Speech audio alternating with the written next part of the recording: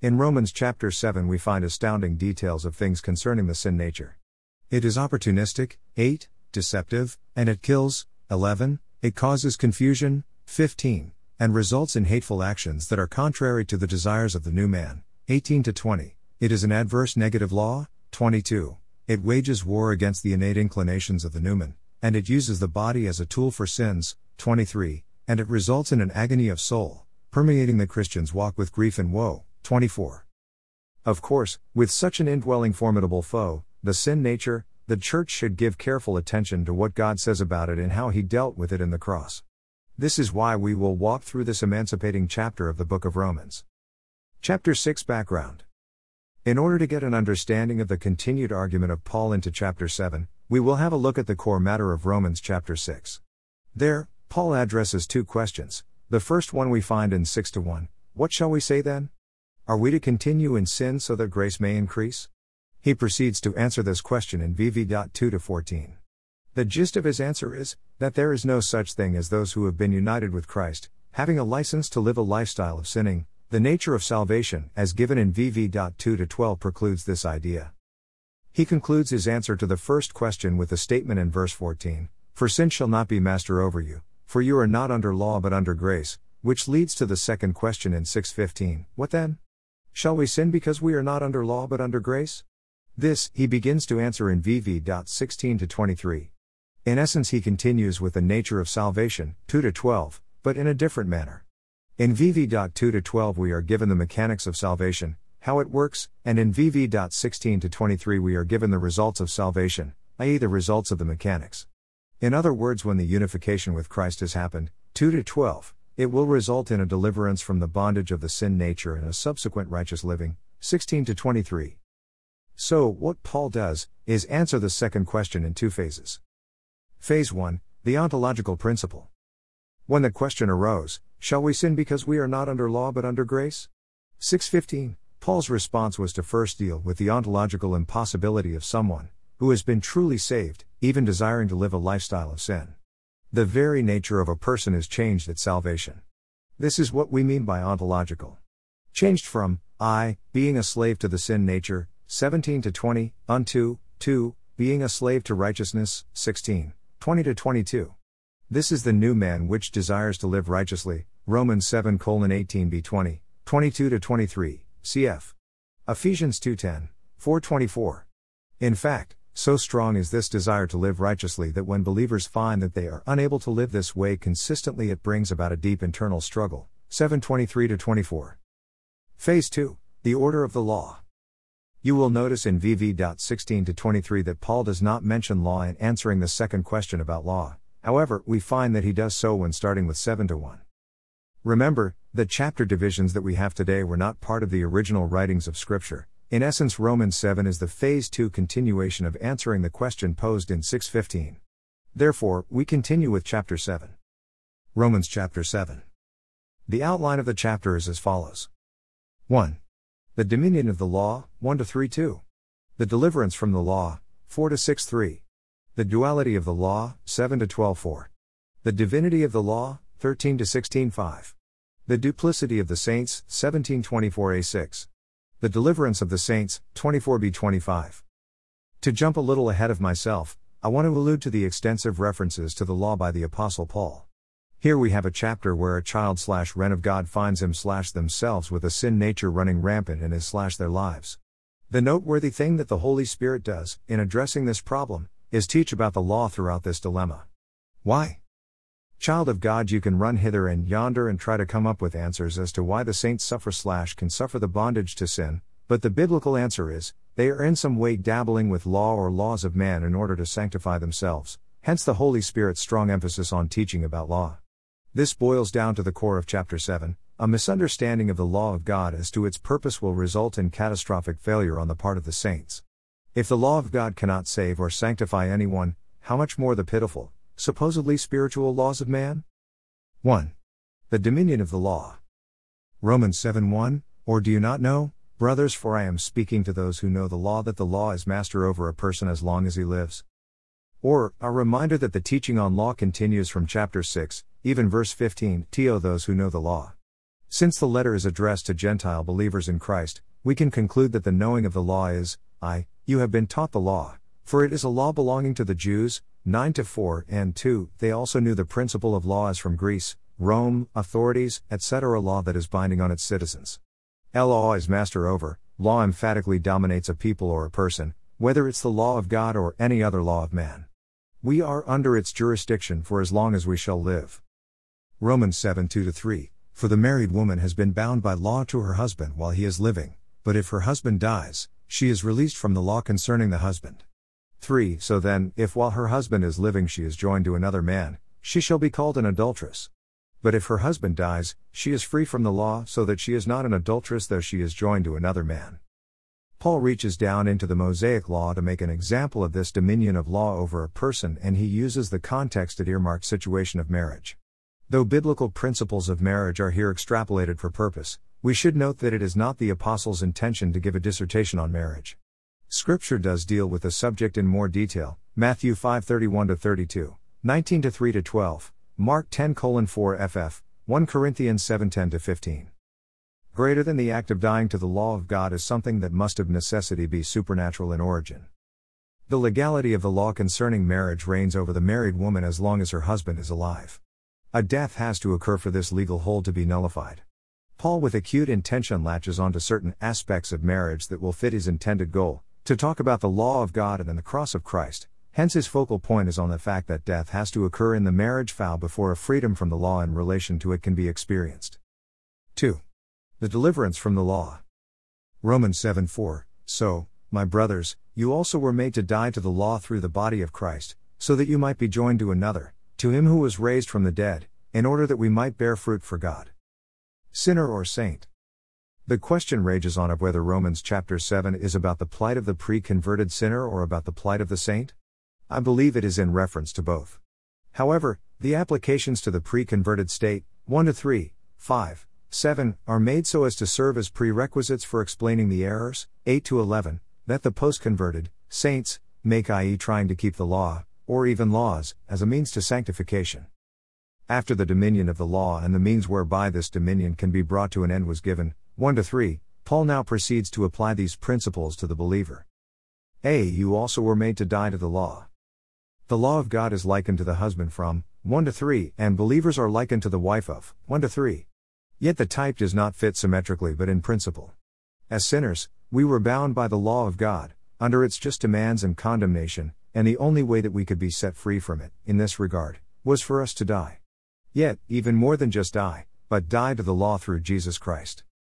The dying to the law was brought about by God, a relatively simple statement, but unfortunately, we miss the implications of such simple statements. We say, that's a rather obvious observation, but we reiterate, nonetheless, the act of dying to the law of God is something that must of necessity be supernatural in origin.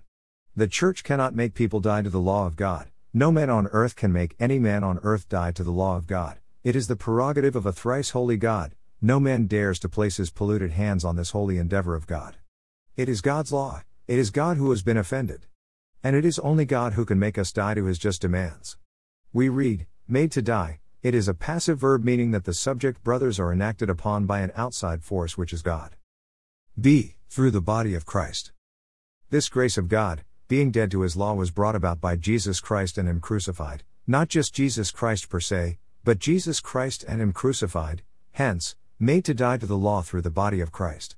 Through the body of Christ comes from the mechanics of salvation as mentioned in chapter 6-2-11.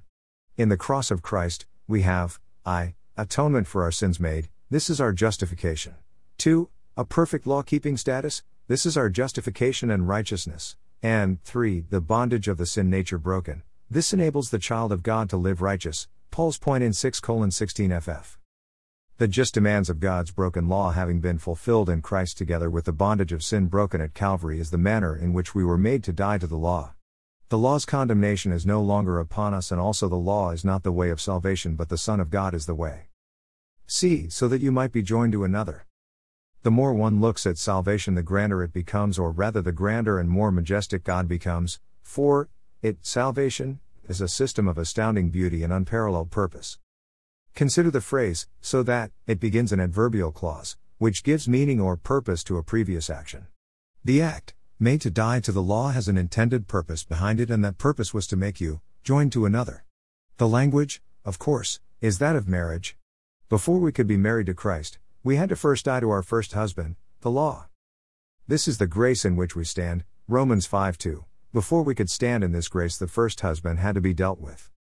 D. To him who was raised from the dead. Doctrinally, if this subordinate descriptive clause was not found in the verse, it still would be a theologically sound presentation. However, the Spirit of God makes it necessary for Paul to write, to him who was raised from the dead. Again, we ask, why? We will answer with 2 points. I. The power of the cross, i.e. the resurrection, refers to the inherent power in salvation, the Holy Spirit, and 2. The righteousness in the cross, i.e. the resurrection, is the seal of God's approval on everything that the Son has done, in his life and his death. I. The power in the cross. The clause, to him who was raised from the dead, goes back to the mechanics of salvation, 6:2-12. There we find a series of events pertaining to Christ's crucifixion which are contingent upon each other. In 6:3, we were made to unite with Christ in his death, which was necessary so that the next step could happen, 6:4a, to be united with him in his burial. This too was necessary so that in the next step, his resurrection, 6:4b, we too could be united with him in it. We read, so that as Christ was raised from the dead through the glory of the Father, so we too might walk in newness of life. This unification in the crucifixion of Christ has inherent power to it, i.e. the power of the Holy Spirit. This is the power of the cross. It is this power that will let the child of God live free from the bondage/s of sin. As Christ lived by the power of God, so too we will live our new lives by the power of God.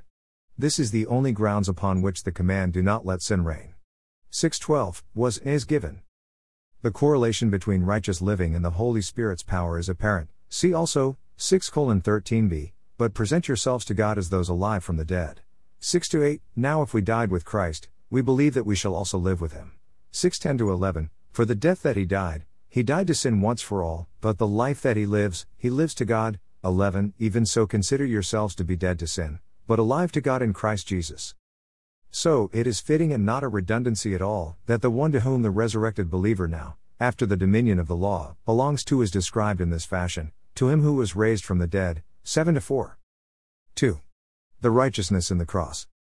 Remember, the issue is the just demands of the law of God upon mankind. The law of God demands that we live up to and maintain its perfect standard, for whosoever shall keep the whole law and yet offend in one point, he is guilty of all, James 2:10, cf. Galatians 3:10. Of course, mankind cannot even begin to think of achieving a feat like this, because by the works of the law no flesh will be justified in his sight, Romans 3:20, enter Jesus Christ. Before he went the cross, he had to first live as a man under the law of God. He was a son of the law, Galatians 4:4c. For his entire earthly life, he lived under these demands of the law and obeyed it to perfection. In other words, throughout his life, Jesus extracted every ounce of righteousness from the law of God. This is where our righteousness comes from. Before he was to go to the cross, this issue of the law being kept perfectly by a human being had to be addressed first. In Romans 4:25 we read, he who was delivered over on account of our transgressions, and was raised on account of our justification. Why is the resurrection, and not the life and death, here, connected to our justification? The resurrection, the seal of approval. The fact that the resurrection happened is a testimony that everything in the life of Christ, birth, life, death and burial, was accepted by God the Father.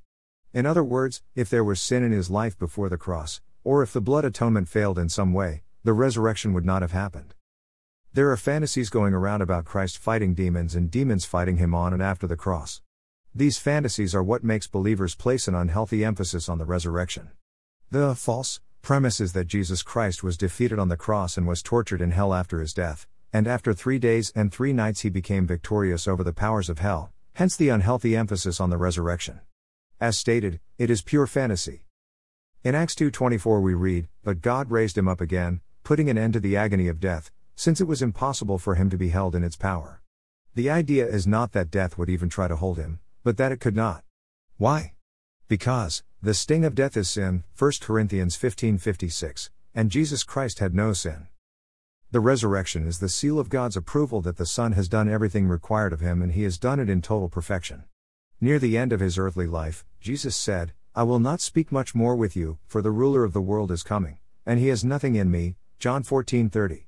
Not even one thing does Satan have on Christ. This is a perfect life. See also Romans 1:4. Jesus knew what he was talking about when he said, "It is finished." Therefore, when Jesus had received the sour wine, he said, "It is finished." John 19:30. That is, Father, all that you have sent me to do in life and in death, I have done it perfectly, it is finished. To recap, the resurrection is the seal of God's approval that the Son did everything as the Father wanted it. And so back to our text. We have been set free from the law, through the body of Christ, because in Christ we are, the righteousness of God in him, 2 Corinthians 5:21. And we are assured of this, because if he had not obtained the righteousness from the law, he would not have been resurrected. So we conclude that in the descriptive clause, him who was raised from the dead, we find this dual application. 1. The power to live a righteous life is only found in the cross, and 2. The just and righteous requirements of the law is found only in the cross. In order that we might bear fruit for God. We have come full circle from chapter 6:16 to 22, where the point is that righteous living will be the result of the mechanics of salvation, found in 6:2 to 12. So, the purpose of being made dead to the law is, so that, 2, we can be made to belong to Christ, and the purpose of belonging to Christ is, 3, to have freedom from the just demands of the law and also to have the power of the Holy Spirit in our sanctification, which of course results in, 4, in order that we might bear fruit for God. Conclusion. The picture must be clear now, that just like salvation cannot be obtained by law and laws, likewise, fruit in salvation cannot be obtained by law or works of laws. Both instances are done and accomplished by the grace and power of God. To be continued. All scripture quotations are from the Legacy Standard Bible, LSB, unless otherwise indicated.